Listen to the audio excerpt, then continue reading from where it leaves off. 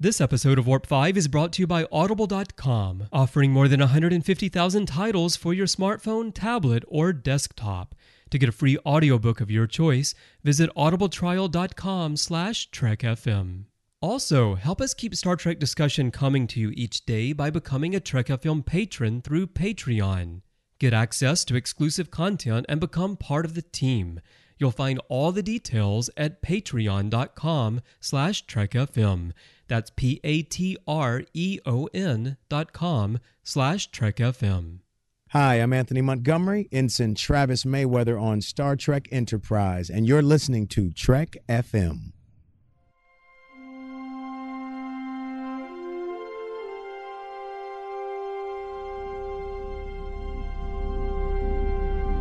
How we doing, Trip? Ready when you are. Prepare for warp.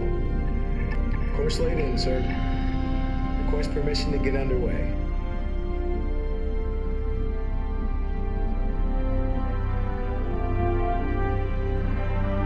Let's go.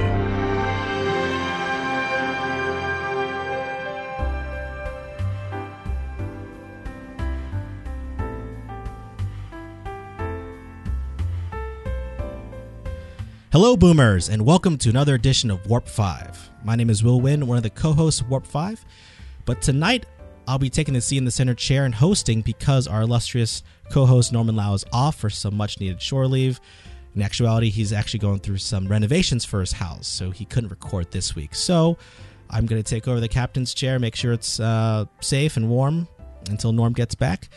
But to help me keep the NX-01 flying in working order tonight, I'm joined by a friend of the show and Trekspert extraordinaire, Jeff Harlan. Thanks for coming on tonight, Jeff. Yeah, thanks for having me back. And returning to NX-01 is longtime friend of Trek FM and executive producer and creator of the Enterprise fan film Star Trek Horizon, Mr. Tommy Kraft. Glad to have you back here with us, Tommy. It is agreeable to see you. Very Vulcan, very logical. Why, thank you. So I'm actually very excited about tonight's episode because we'll be revisiting a topic that we've actually talked about on a previous Warp 5 with actually Tommy and Chris Jones in the past. It was episode 42 of Warp 5, and we'll be focusing on Degra tonight. And I think Degra is such a fascinating character because in my mind, Degra saved the Xindi arc in terms of my estimation of the overall quality of Season 3. I think Tommy knows I wasn't the biggest fan of Season 3 when I first watched it, but now that I've seen it again, I've actually become a huge fan of it. And I think because I've watched it in back-to-back succession, I think the Season 3 arc really works well when it's taken in one long story as it's meant to be told, as it's meant to be seen. But at the same time, I also focused more on the characters that were there this time, and I think Degra is the key. I think his arc, his redemption as a character really sells the entire arc for me.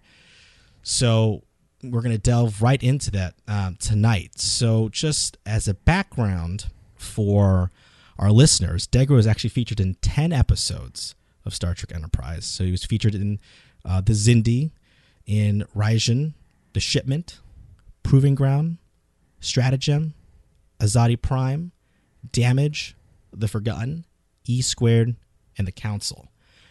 And it's very interesting to note what the genesis of the character was. So conceptually, according to Memory Alpha, the initial inspiration for the character was based off of J. Robert Oppenheimer, who was one of the key architects behind the atom bomb, the Manhattan Project. And to quote Brannon Braga, he said, "We knew we wanted to create an Oppenheimer-like character who was a mastermind behind building the bomb, who was very committed to his species, but racked with guilt, just like Oppenheimer.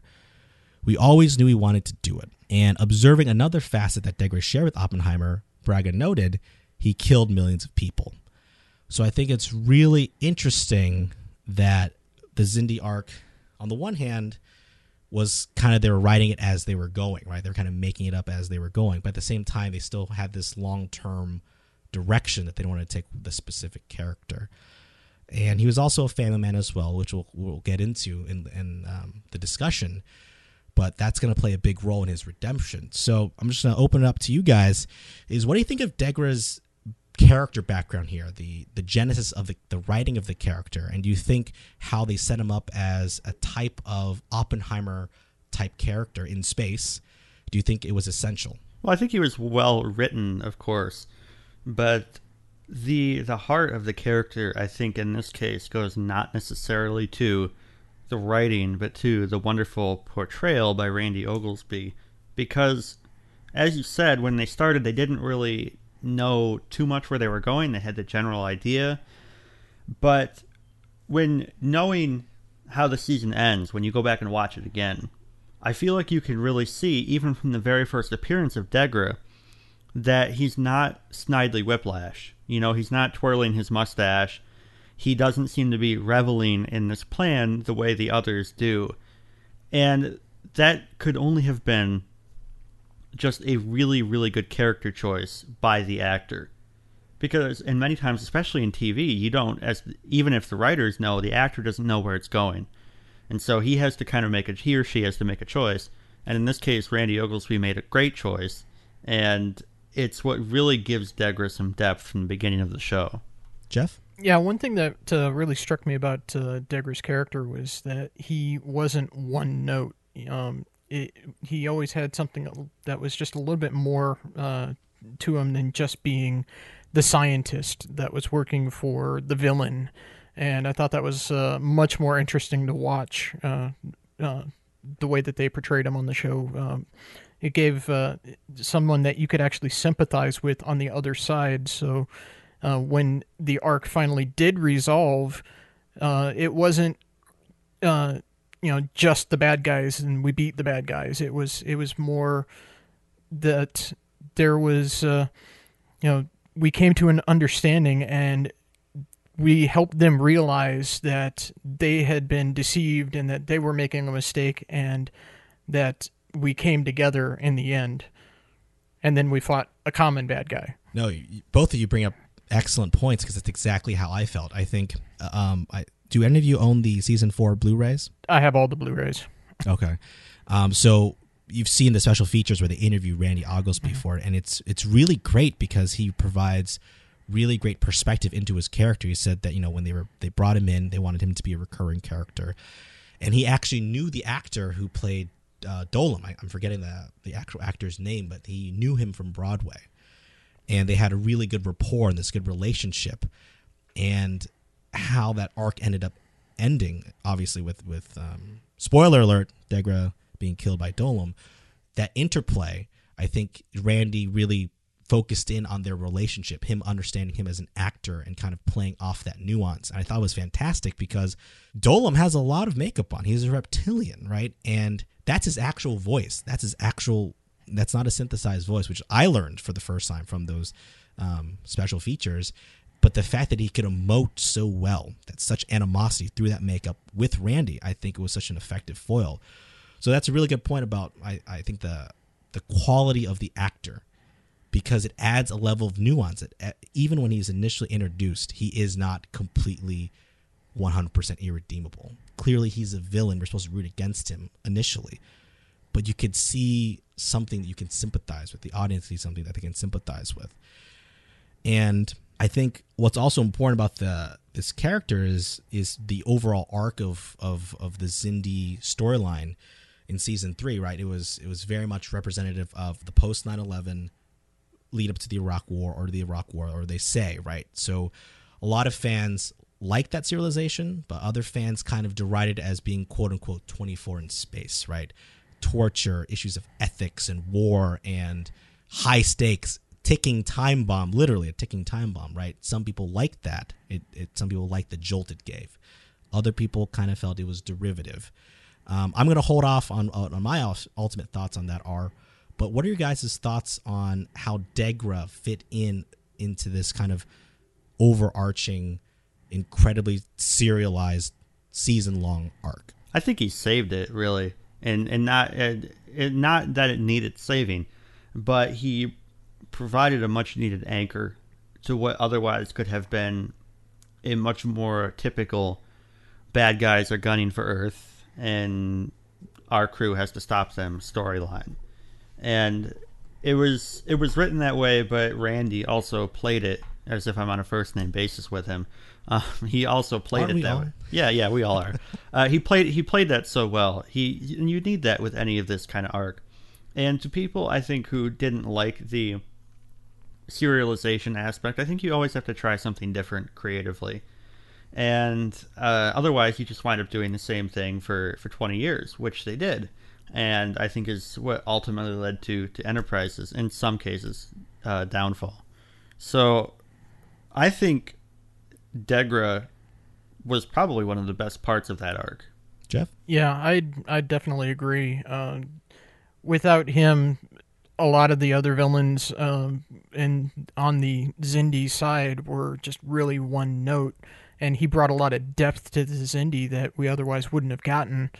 And we got to see them as more than just an adversary. We got a lot more of what they were like as a people, and we got to see just a little bit behind the curtain, as it were, and understand them. And that's one of the things that I really enjoy about Star Trek, is that you can see more about these alien races, and that also opens up to let us examine a little bit about ourselves and what's going on in our world around us. And like we said, with the parallels with Iraq at this time, and I missed the initial run of these shows when they were on the air because I was in Iraq at the time.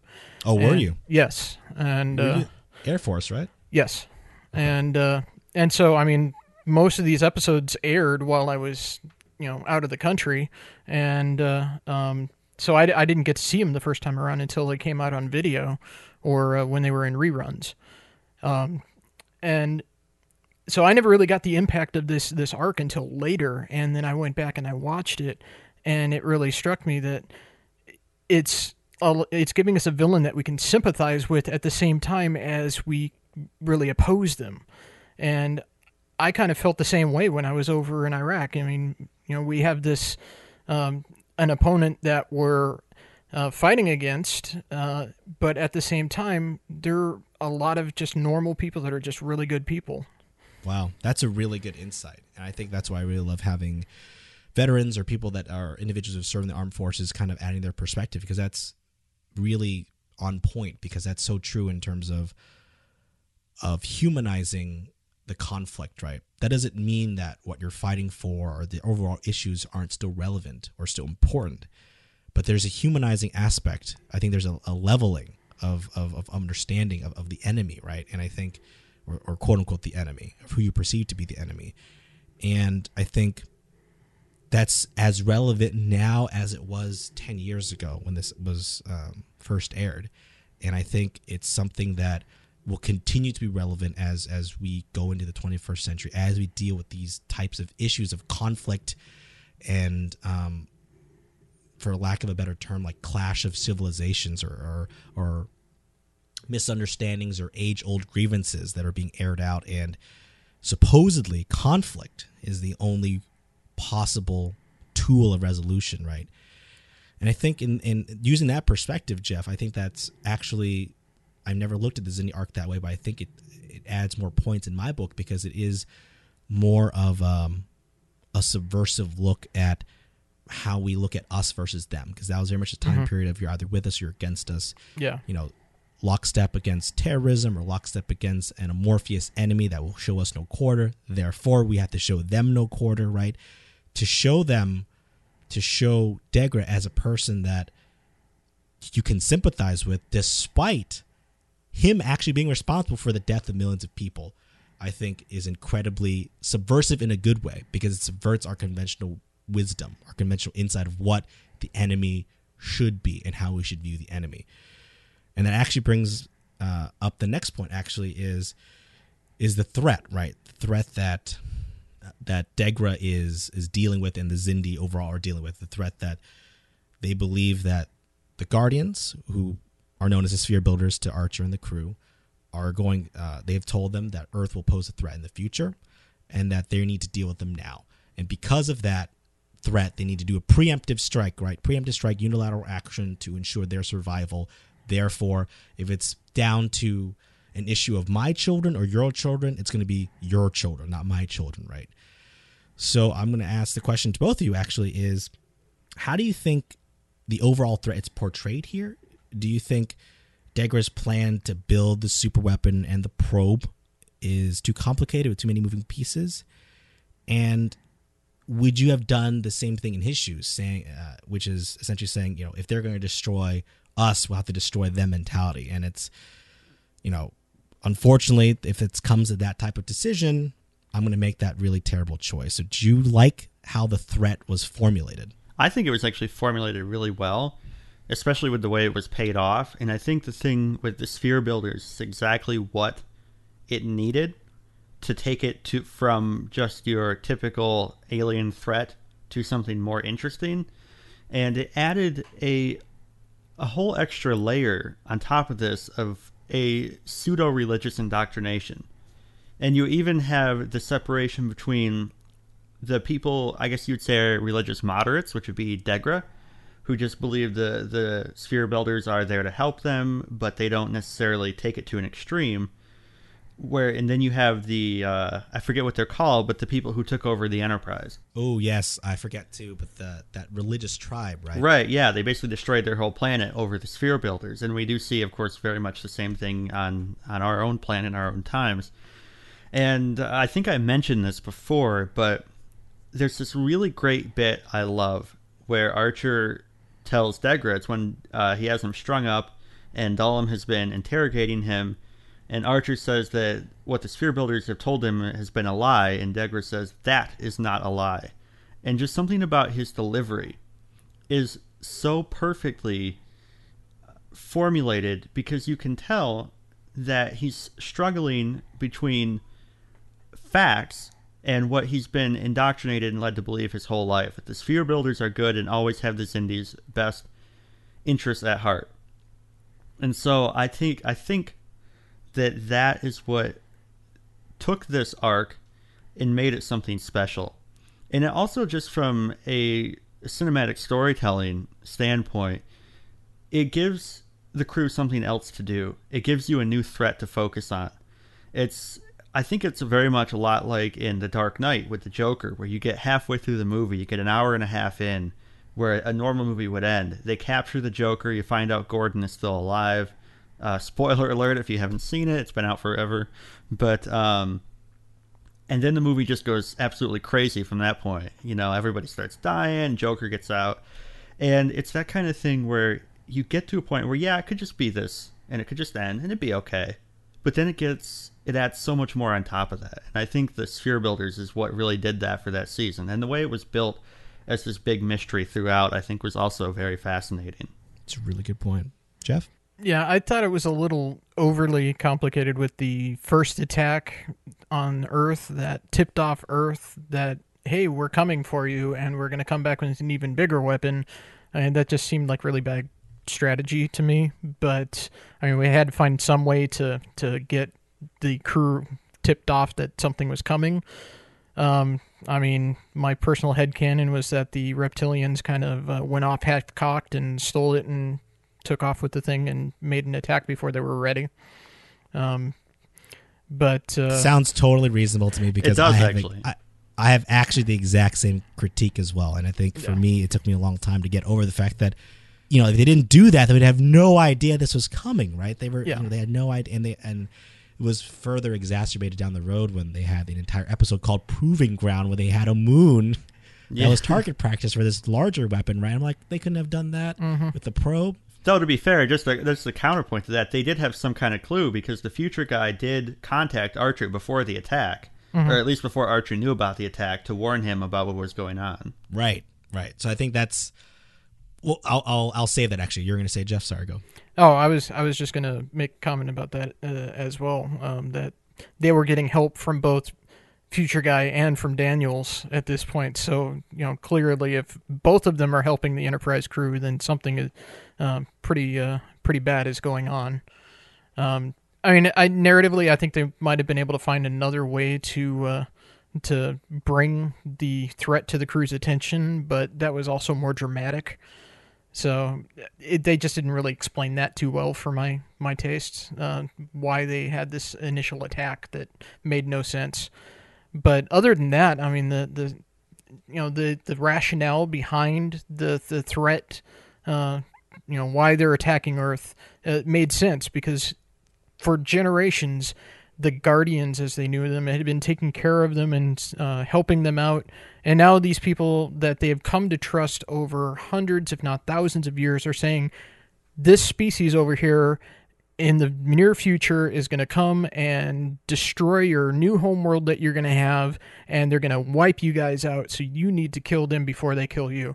And they would have no reason not to trust them at this point. Everything leading up to that, they would just take them at their word, and that made complete sense to me.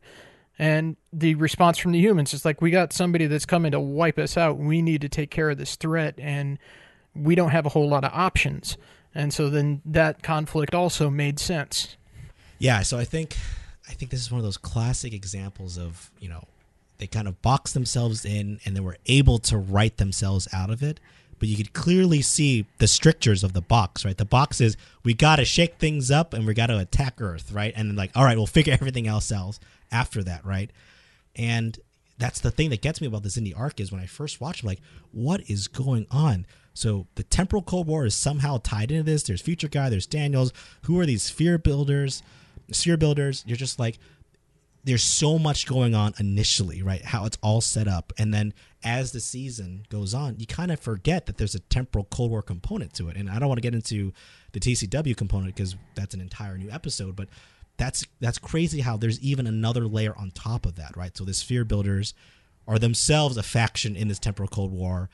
And although it's never really explicitly mentioned, and obviously how the Xindi arc ends with the Nazgul, I mean, it gets kind of crazy, right? Mm-hmm. But at the heart of it, I think, is a point that you guys had brought up, Tommy, in particular, which I think is of note, is there's that religious aspect. There's this crisis of conscience or crisis of belief. There's this existential divide that happens, right? And it's not really hit on super explicitly, but it's there.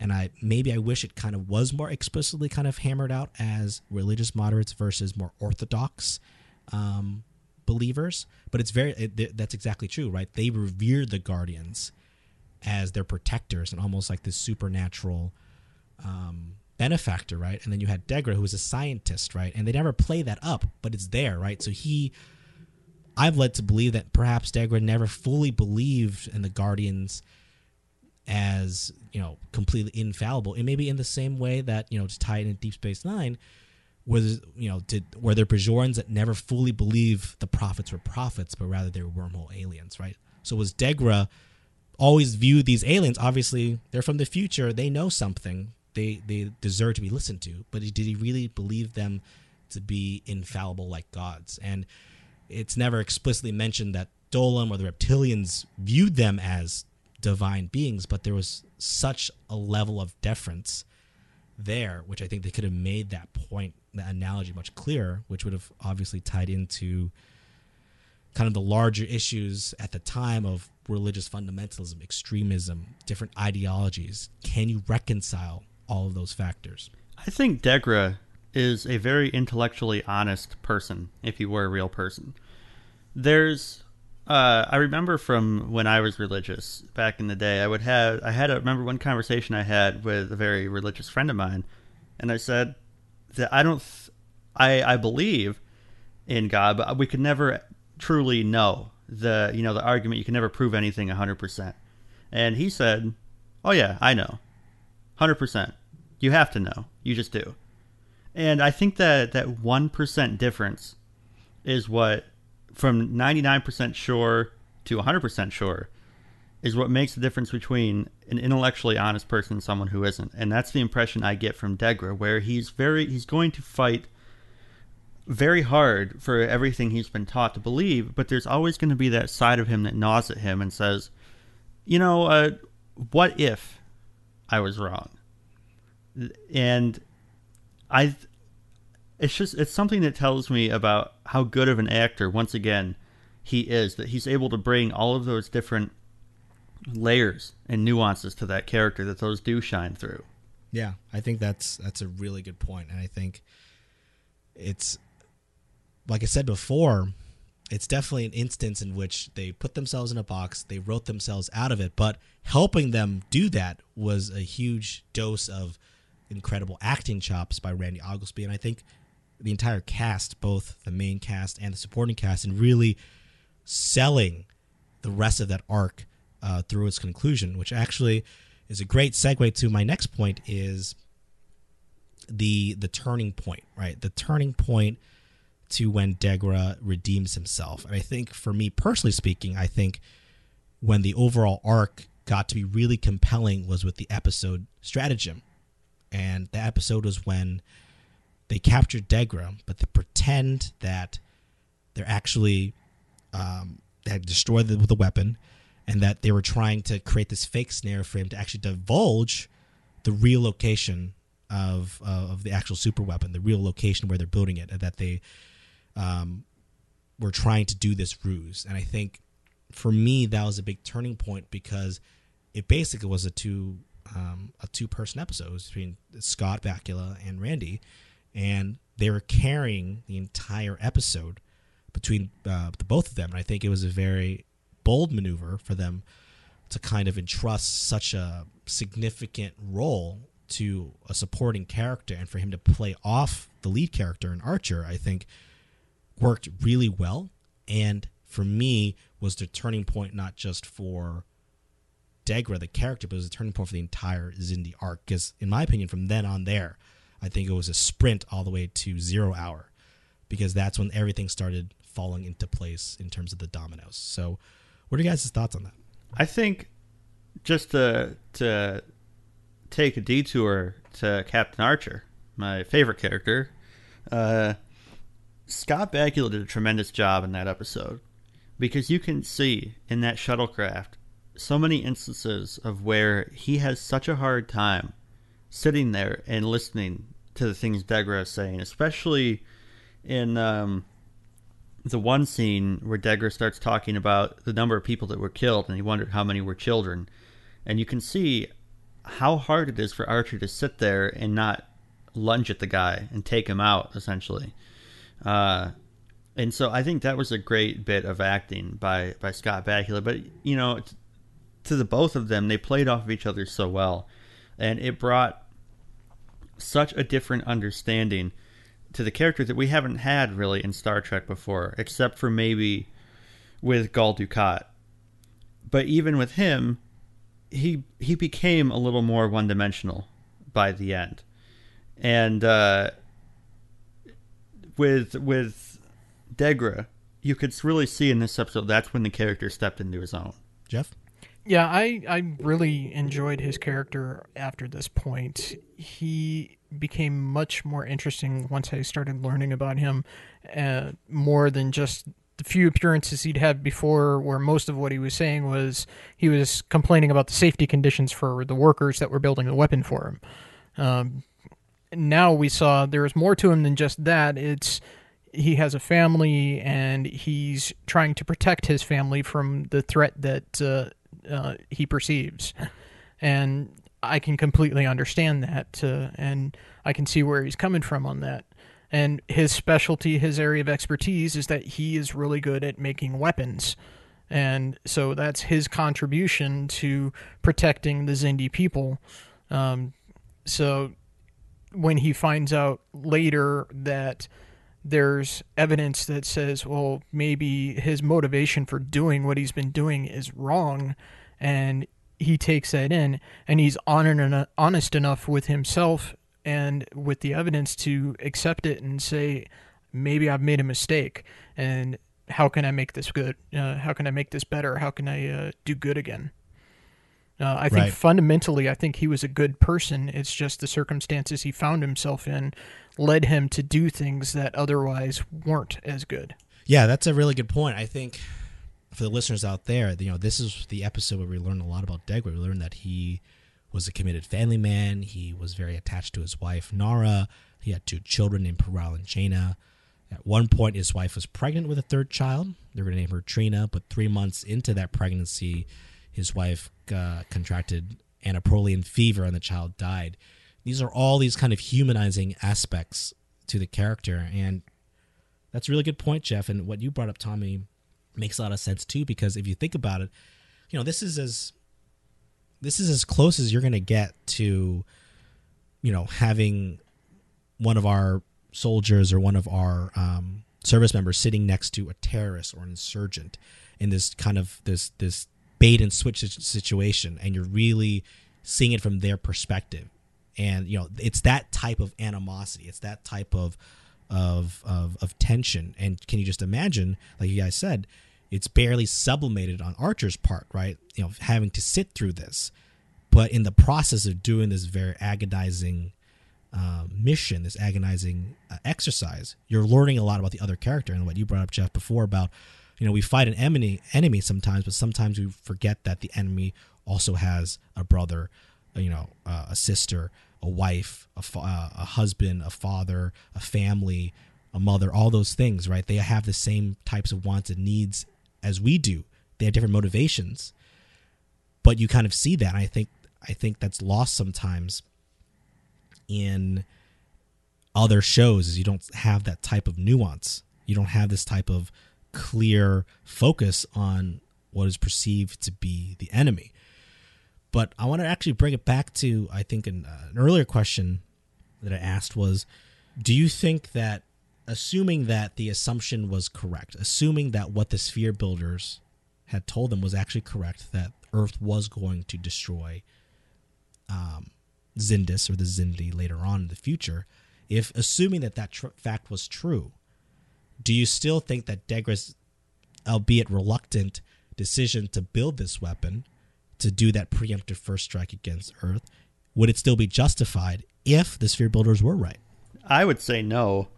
It's I don't know. It's a tough question, and I don't know if there is a good answer to it, because the problem is you're so often fighting with the leadership of the other side rather than the people.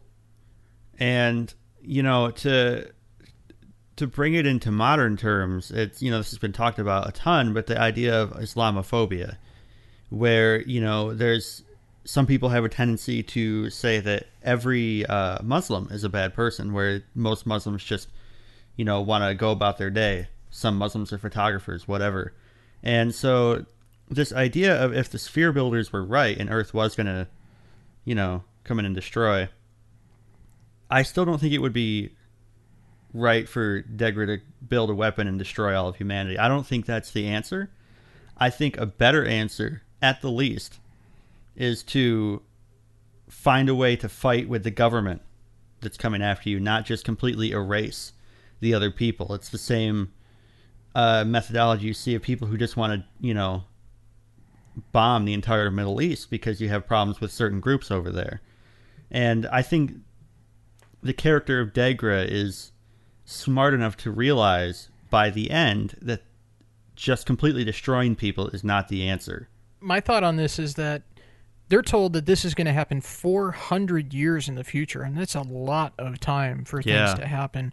And that gives them plenty of time. They can go and make diplomatic approach to Earth and say, we want to be friends with you, and make an attempt to become friends. So over the next 400 years, instead of building up an animosity that would lead to them having humans blow up their planet, have them build up a friendship over 400 years and then avoid it that way. And that's 400 years is a lot of time to build up a better relationship with humanity if you got a heads up that things are going to go bad down the line. So this is the interesting thing too. You make up a good point about there's more than one way to skin a cat. Essentially, this is why this story is so great, because there's so many analogs to current events, and there are so many people who Degra, I think, is the kind of person who can be convinced. He's where Dolam is the person you see current day, or the insectoids would be the people current day that just say, you know what, let's just take it out now. And the aquatics are the people who are like, well, we don't really know, so we're just going to kind of set this one out. And in the end, that's going to hurt them more. And so going back to earlier with Degra being incredibly, I think, intellectually honest, he is willing to consider alternatives. And that's what makes him a fascinating character. He's not set on just one particular answer. And that's also goes for Captain Archer, too. Because Archer's mission was to go in and stop the Xindi, and others like Reed really just, I think, intended to, and Trip, of course, intended just to blow them away. But Archer was also smart enough to realize that that may not be the only way or the best way. And very much, just I think Archer is Degra, and Degra is Archer in a lot of ways. He's much like Shinzon is Picard, but having gone through such a different life. I think that Degra is Archer, but has been through a series of events that Archer never had to deal with that led him to where he is now. And also various political pressures where he probably would not have initially said, okay, let's build this weapon, but he was in a system of government where they pressured him to do this. What was that line from that famous movie, In Another Time, Another Place, I Could Have Called You Friend? Does anyone know that movie? That sounds really familiar.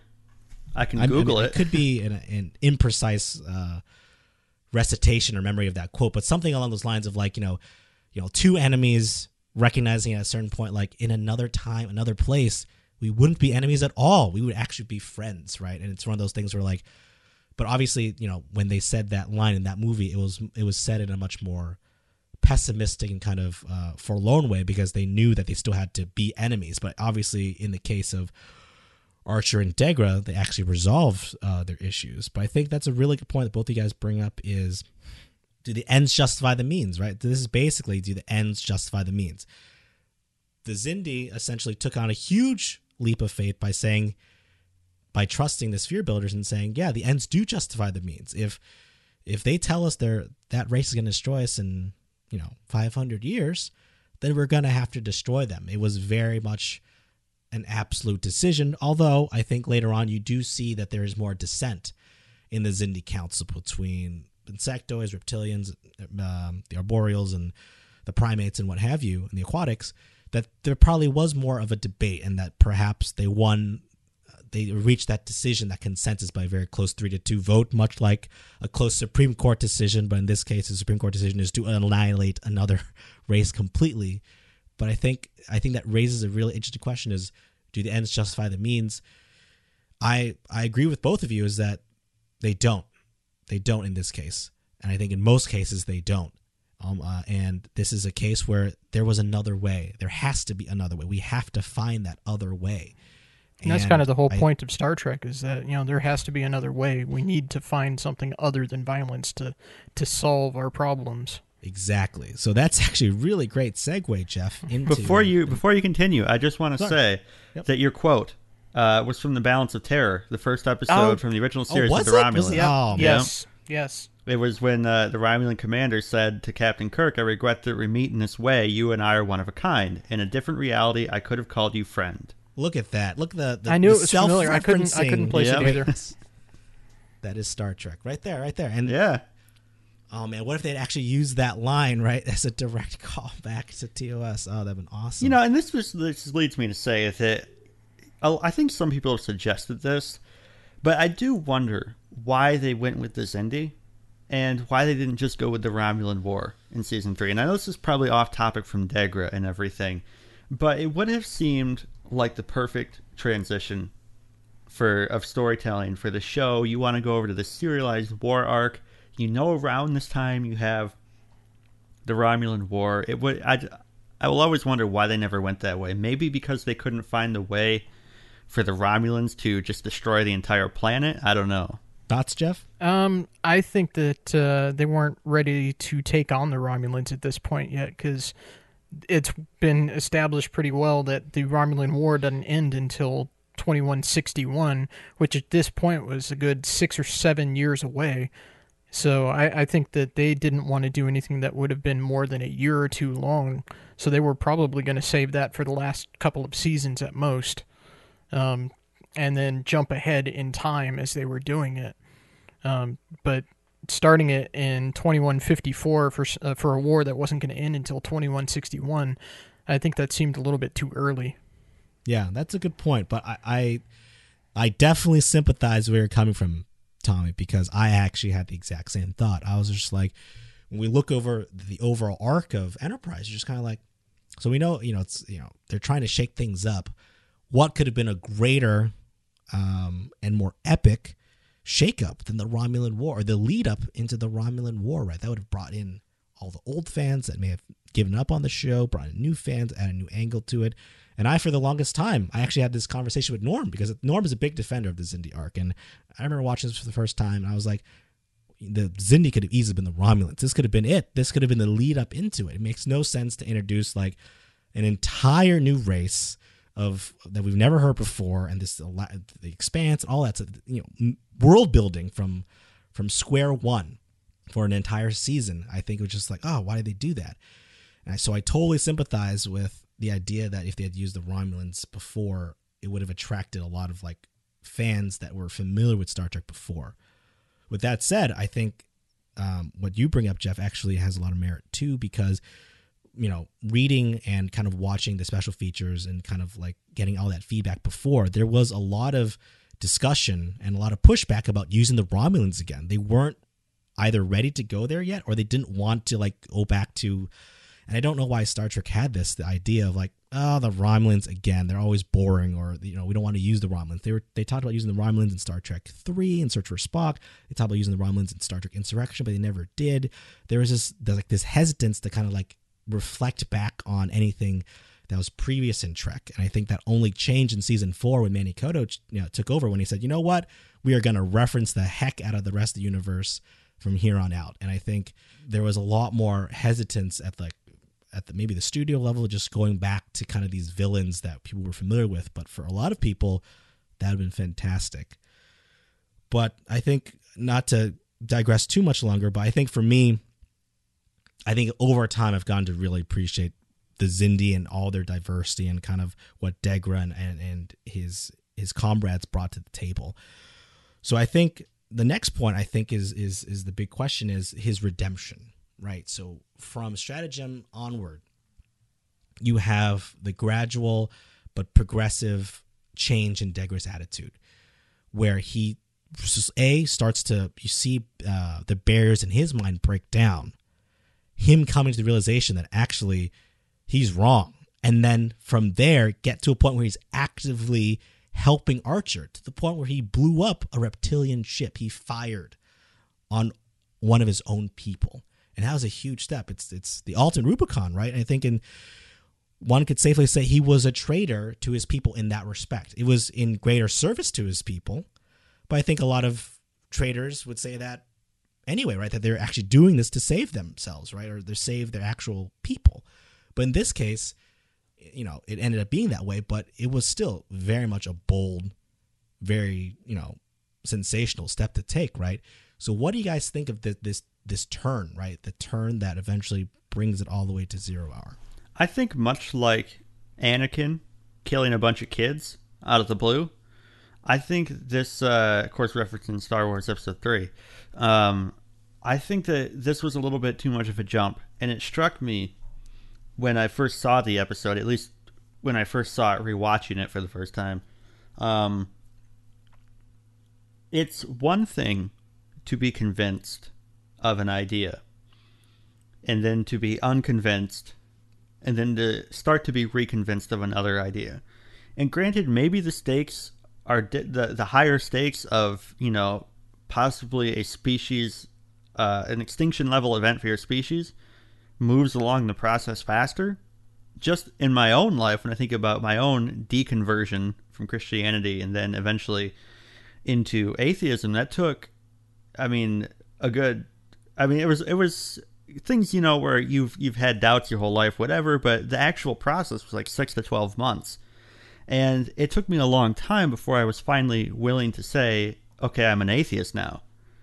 And so I think for Degra to go from being, of course, we know he had doubts, yada, yada, but to go from a point of being willing to blow up an entire planet and then to destroying an entire ship of his own people is a little bit too much of a jump. I think that could have been handled differently.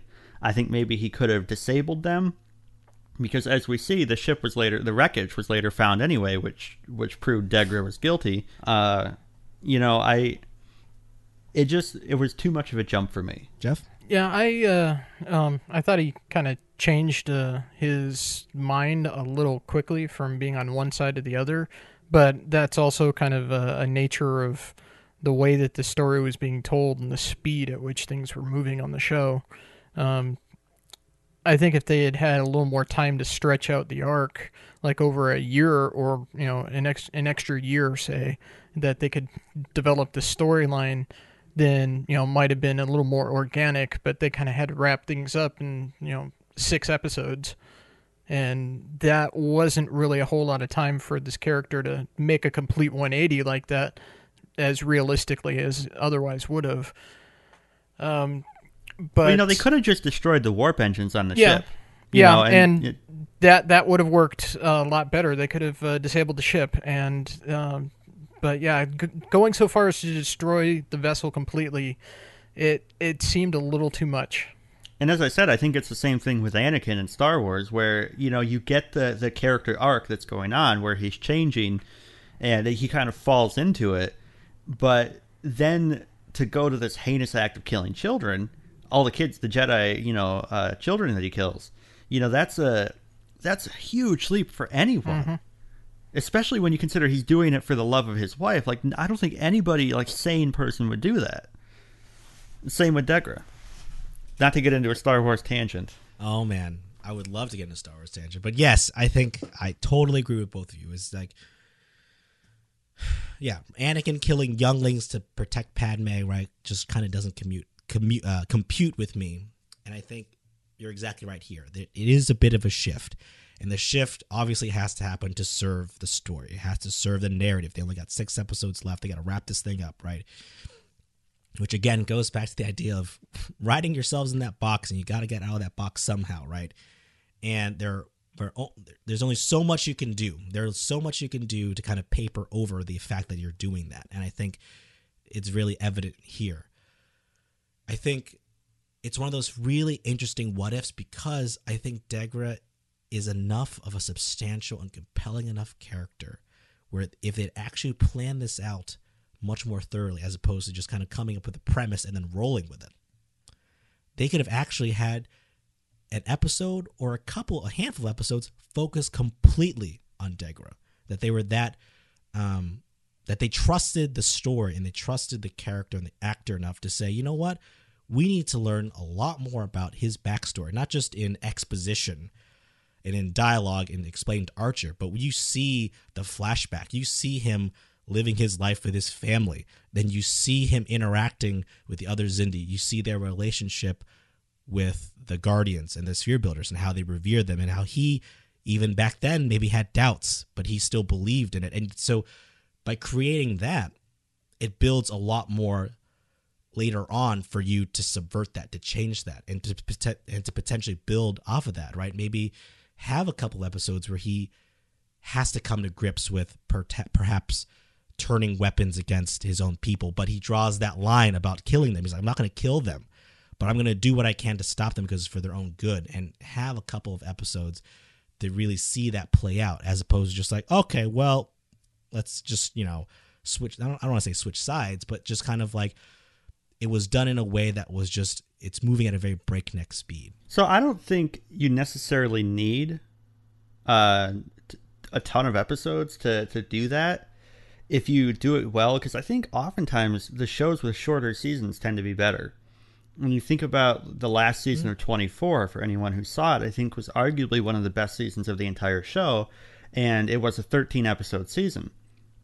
And I think when you contain it to say, okay, we have 13 episodes for this, it challenges you to plot out the story in the most efficient way possible. But then the thing is, on that show, 24, they plotted out their story. And as we've mentioned, this wasn't done with Enterprise, and I think this is the problem you get, because, I mean, realistically, 23 episodes is more than enough to develop that kind of arc for a character. And if it doesn't hit all the right notes, I think that just comes from it not being written as well as it could. That's a good point. I think you could make a definite argument about either way. Of you could still tell the same type of story in a focused way, but also at the same time tell it in a more comprehensive way or more kind of a character focus too. I think you could definitely make an argument for both. From a just want to say from a writing standpoint, as a character arc, my favorite character arc in any TV show or movie is Harvey Dent's in The Dark Knight. Second time I've referenced The Dark Knight today, but it's so expertly written because you have 2.5 hours and you go from a guy who starts out as basically the White Knight. He is the best good guy you can have. And by the end, he's killing people and he's ready to kill children. And it was done much more, it was done much better than the Anakin Skywalker arc. And I think it was handled better than the Degra arc in terms of that transition. They had 2.5 hours. They made the best use of it possible. And I think that is the way you have to handle that kind of character, whether he's going from good guy to bad guy or a bad guy to good guy. That's a good point.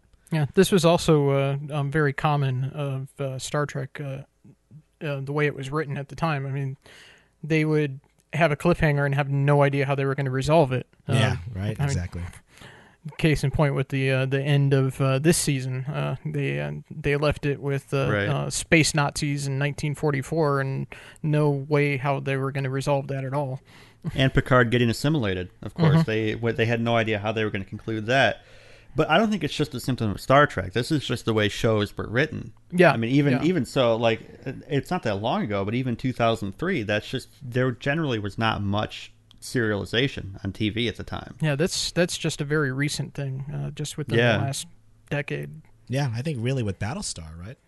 Yeah, that's true. That was really the start of it. That and Babylon 5 were really the start of... Oh, that's true. In Babylon 5, that was mid-90s, wasn't it? Yeah, that was it started up in 93, 94, and it was way ahead of its time in terms of that kind of storytelling. Also, as a shout out to Norm, that's like Norm's favorite non-Trek show. It's ridiculous how much of a huge Babylon 5 fan he is. But yes, I'm actually watching Babylon 5 now for the first time in its entirety. It's really good, even though obviously it's dated, but I think it really was ahead of its time in terms of the type of storytelling it was doing. But not to go on that tangent. But so the next question I want to ask, actually, as we begin to wrap up, was Degra's death necessary? Like, did he have to die? And what if he didn't die? Does his story necessitate him dying as atonement, or is there a way for him to survive and still carry on that same significance? It felt a little like Trip's death. It didn't. It definitely had more meaning, but it didn't feel completely necessary. In some ways, it felt kind of like when you have a main character who either gets pregnant or gets someone else pregnant, and they either kill off the baby or kill off the person that got pregnant before they can have the kid, because they have to get back to the status quo. And it's always the best solution to any problem. Well, you don't really want a new regular character, so kill him off. And I think a lot of that was, where would they have gone with Degra's character in the following season? I don't think they necessarily wanted to use him anymore. And a death was probably the best way to handle it, and it makes Dullum even more of a villain, but I don't think we needed him to be more of a villain. It was pretty clear that he was already a pretty terrible person. And so I don't know that it necessarily served the story that well. Yeah, I agree. I didn't really see the need to kill him off. They'd already established that Dullum was pretty bad when they were talking about the story about how he had killed his daughter's deformed baby, and that set him up as being pretty bad. I mean, that's really all you need to know, is that this guy will kill babies, and you don't really need to show him killing off another character just to show that he's a bad guy.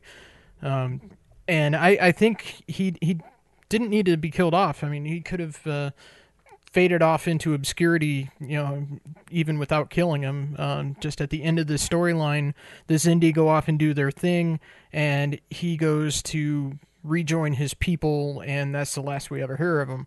Or they could bring him back later, and maybe he is serving as some kind of an ambassador or liaison between humans and the Xindi, because he's established a relationship with Archer. And we only have, we can only see him like once or twice after that. We don't have to see him all the time.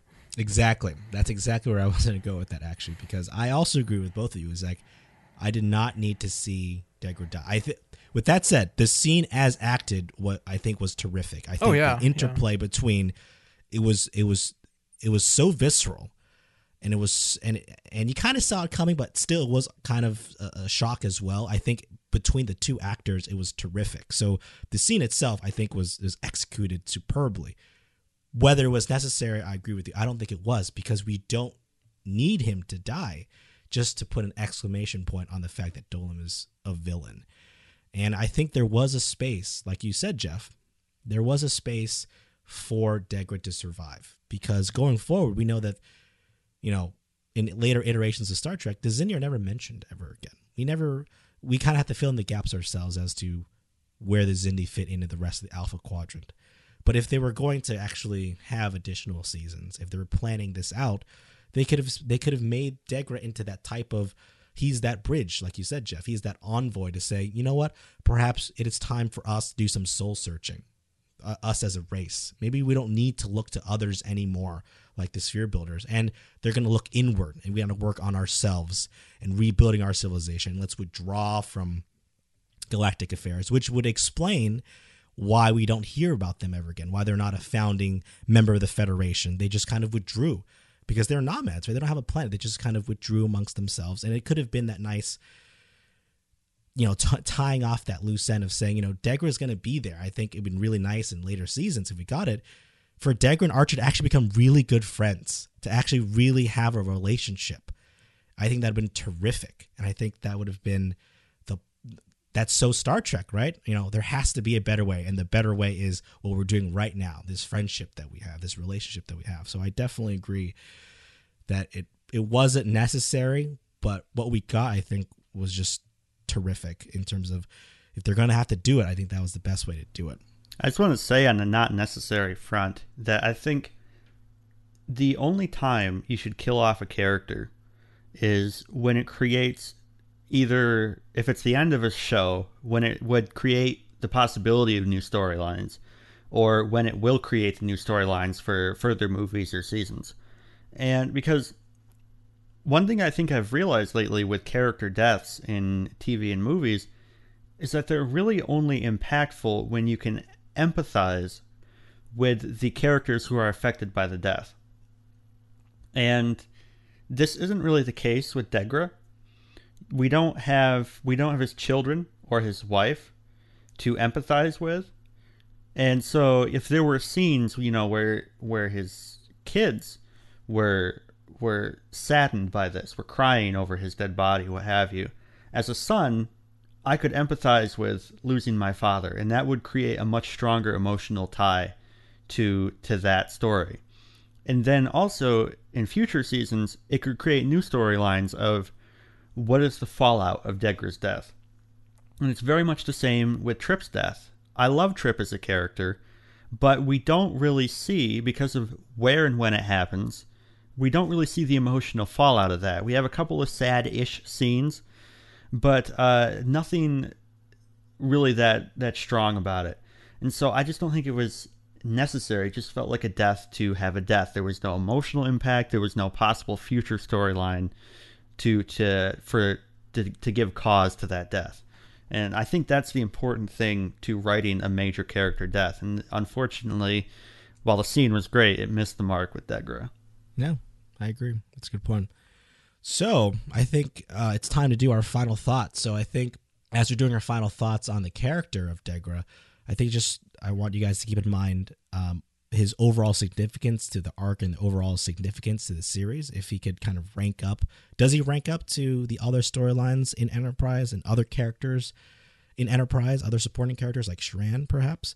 How does he rank up against that kind of that stable of recurring characters, and what he meant to the series as well as as the season itself. So, Tom, you want to start off? There's so many different approaches you can take with Degra.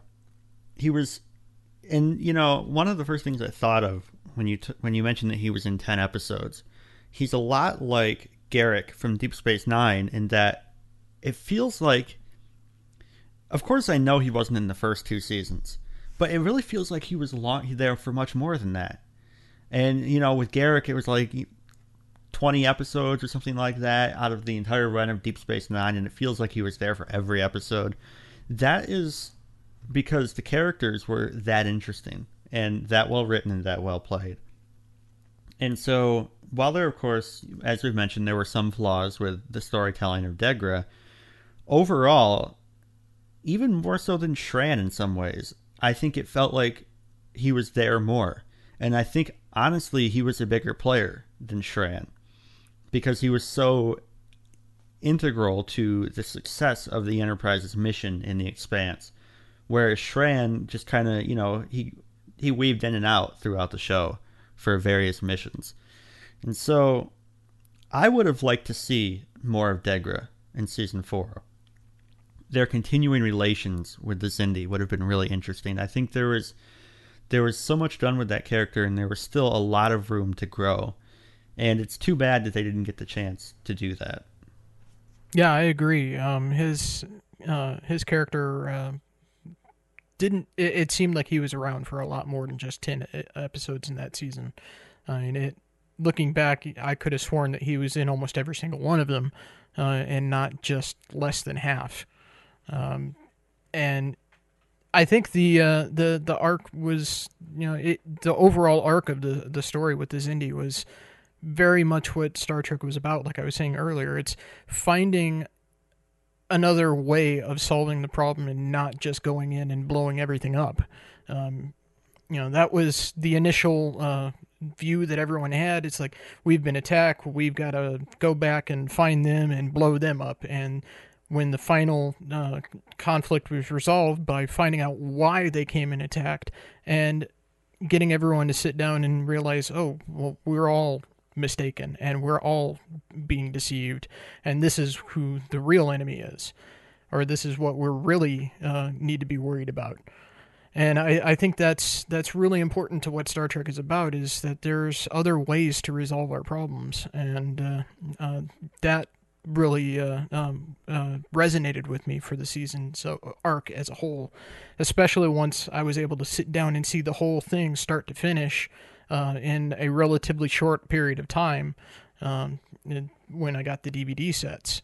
And now I've got the Blu-ray sets as well, and some of the behind-the-scenes interviews, like you were mentioning earlier in the show, adds so much more to it with the interviews that they had with the actors and the producers and the writers. And I couldn't agree more about having Degra come back for some time in the future. He could have brought so much more to the show in the 4th season, and I think that was a real missed opportunity.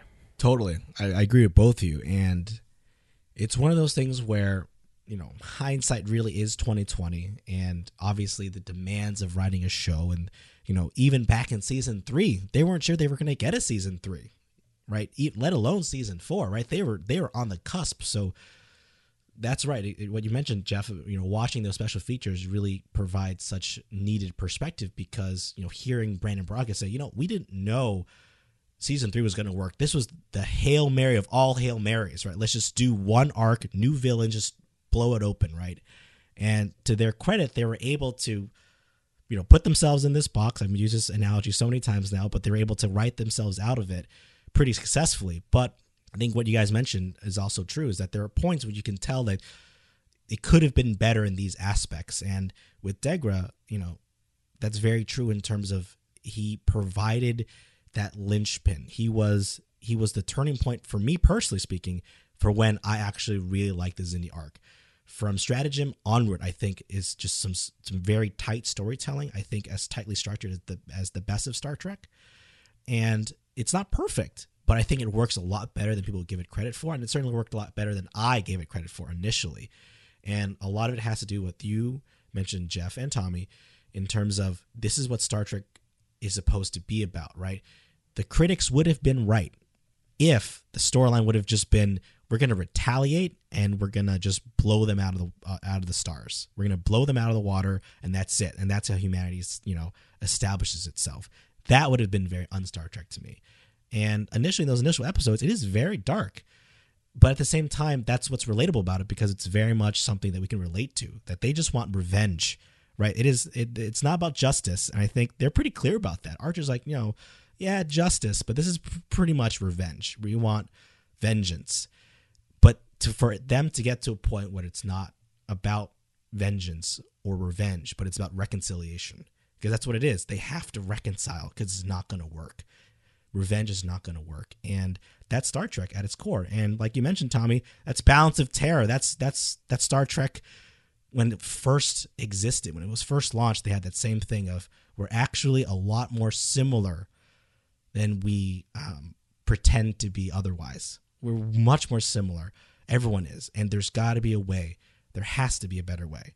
And that's where Degra comes in, because without Degra, none of that works. This is just a throwaway special effects bonanza, basically. It's just a special effects driven revenge plot. But ultimately, it doesn't become that. And to their credit, it's because of Degra. It's because of Randy Oglesby being so terrific. And I think it definitely serves Star Trek well in the overall theme that it portrays at the very end. Although, as both of you mentioned, they could have extended that theme through Degra a lot more substantially if they wanted to really go that far. But I think you could definitely see by the end of season 3, they're just like, we want to end this completely. No, like, we're not going to mention the Xindi ever again. It's just going to be completely almost this bottle season, right? Like, they'll mention it here and there, but they really just wanted to be over with it. And I think it could have been a lot better. But I feel like that's the mantra of Enterprise, right? It could have been a lot better if they had more time or if they had the opportunity to do so. So I had a really great discussion tonight, guys. I think, I went into this knowing we're going to have a really good discussion, but this has been a great discussion. It has a lot of real world analogs and a lot of just great material and issues that we talked about tonight. So I'm really glad you guys joined me here. So say we all. Oh, sorry, wrong franchise. Agreed. I'm gonna eject you out of the airlock for that statement, Tommy. Well, that's what Adama did. I think probably more than once. I know, right? I mean, that's true. No but that's for a whole other podcast. That's for other podcasts. But it's been a lot of fun talking about Degra. But this isn't the only topic we've been talking about here on Trek FM this past week. So here's a quick look at some other things you may have missed elsewhere on the network. Previously on Trek.fm, Standard Orbit. Watching it live to 3 months after the series ends to watch the Mirror Universe episodes. You're like, whoa, man, I heard season 3 got dark, but this is crazy. It got darkly. Oh. Earl Grey. We divide the ship into one of two ways. Port goes to port. I better not see any starboard guys on the starboard phaser target practice. You guys know which side of the ship you're on. The Orb. And so they cannot impart to him the knowledge that he needs in order to raise his son. And Worf doesn't want to raise a human son. Like you said earlier, he didn't get the son that he wanted. He wants to raise a Klingon son. The Ready Room. We knew that Spock was popular, and we knew that Dad had some fans, but we were not prepared for what we saw happening in the social media, in the print media. Mm-hmm. I mean, I think the New York Times reported that they got more hits on Dad's obituary than any other personality in the history of the paper. To the journey! You're not a member of our race or a member of our culture, so we're going to say no. That's kind of boring, and yet I don't know what else to do. Oh, screw you! Sorry, buddy. Warp 5. I remember watching Broken Bow when Enterprise first debuted when I was in high school. And I remember revisiting it now in full, and I had forgotten the fact that Future Guy had actually played an integral role from the get-go with Silic and the Suliban, which we'll talk about later in the show. Commentary, Trek Stars. It's all of these top-notch filmmakers. Like, people like Walter Murch, who literally wrote the book on editing. Those guys all teaming up to make a big action kids movie, I think is really cool. The 602 Club. I think he's very much recreating that THX feel, and you may disagree with it. You may not think it's great, but it's on purpose. He wants that world to be that way. Let me just say, conceptually, I agree with that. In terms of execution, that's where I think he failed. Literary Treks. It's amazing to me as I reread these stories how much of it I just kind of think of as Deep Space Nine these days, even though it wasn't part of Deep Space Nine, the actual series. Axanar, the official podcast. It is the spirit of TOS that matters that's being captured, but it doesn't necessarily have to be the aesthetic. The aesthetic was 1966 to 1969. That had its moment. It had its time. And there's a certain amount of charm still to that. But it doesn't allow you to push the narrative forward because that type of aesthetic holds creativity back, in my opinion. Women at Warp. So she definitely knows cats. I say that right off the bat. She knows cats and Bones. Yes, definitely. Of course Bones would get annoyed with all the cat fur. And that's what else is happening on Trek.fm. So check out these shows and find out what we're talking about in your favorite corner of the Star Trek universe and beyond. You'll find us everywhere you can get your podcasts. If you're an Apple user, be sure to hit the subscribe button. That helps us out greatly and makes it easier for other listeners to find the show as they search iTunes. And if you like what you hear on Warp 5 or any of the Trek FM network shows, please leave us a 5-star rating and a review, which will help us greatly increase our visibility for new listeners. If you're not an Apple user, we've got you covered as well. You can find our shows on Stitcher, TuneIn, Spreaker, SoundCloud, Windows Phone, and of course, you can stream and download the MP3 file from our website and grab the RSS feed as well. Another way you can help us keep all of our shows coming to you each week is to become a patron of the network on Patreon. If you visit patreon.com/TrekFM, that's patreon.com/TrekFM, you'll find our current goals and different milestone contribution levels along with all the great perks we have for you. These perks include early access to content, exclusive content, producer credits, a seat on our content development team, and more. We really appreciate any support you can give us and hope you'll join the team. And you'll find all the details at patreon.com/TrekFM. And thank you always to our associate producer for Warp 5, Floyd Dorsey. Thank you for supporting our network through patreon.com. And I'd like to mention that Mike Morrison is also an associate producer for Warp 5.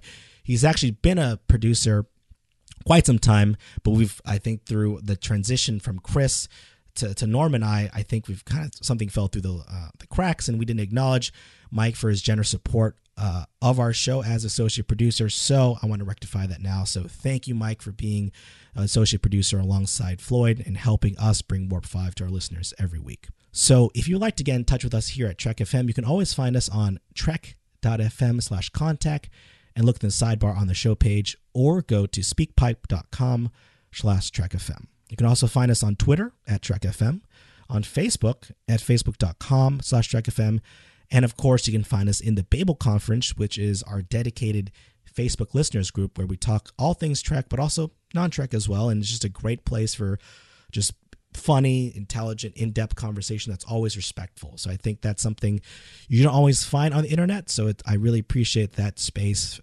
for fans and listeners to just connect. Jeff, if people want to find you on the interwebs, what's the best way to do that? Well, I'm always on the Babel Conference on Facebook. I post almost daily, if not more than daily. I'm on Twitter as well, at Harlander. I post there occasionally. I have, as I've mentioned before, I have my Trekipedia website, trekipedia.com, where I'm kind of compiling everything together from all the different licensed Star Trek shows, the shows, the comics, the novels, the games, everything, and trying to compiling it into, like you said, a grand unified theory of Trek. And I've also got my comic book, The Protectorate, on bandwidthcomics.com or on Facebook.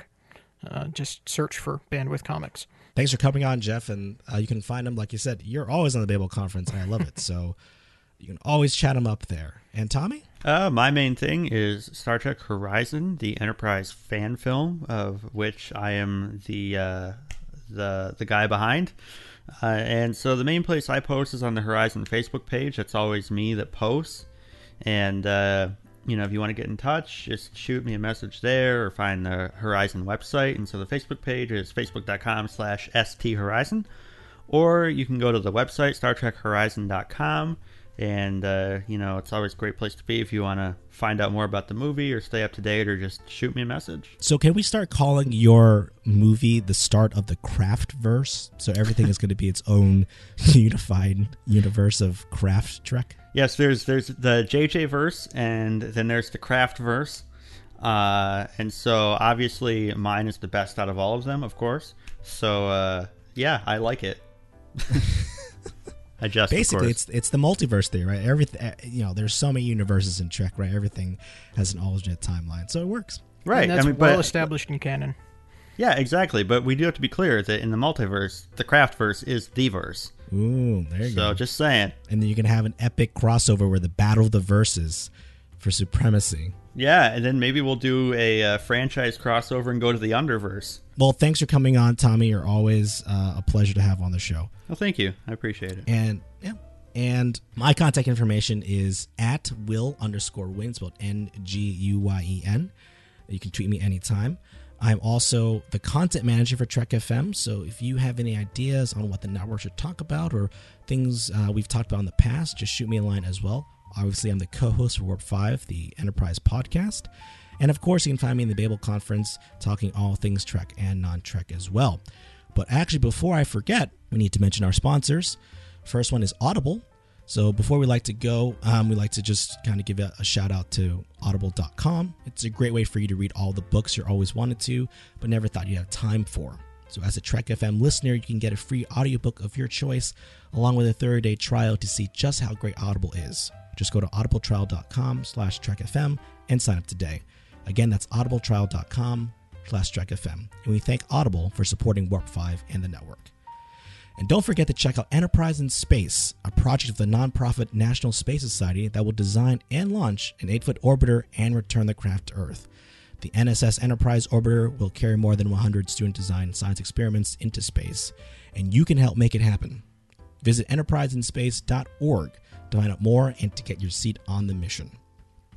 So as I wrap up the show, I just want to apologize to listeners. I'm actually coming down with a cold, so I apologize if my voice sounds a little bit different, but I think it was well worth coming on tonight because I think we had a terrific discussion on Degra and so many real-world issues and the Xindi arc. It was just a fantastic discussion with Tommy and Jeff tonight, so I'm really glad to be a part of it. So thanks for listening, everyone, and join us again next time here in the conference room /decon chamber for another episode of Warp 5.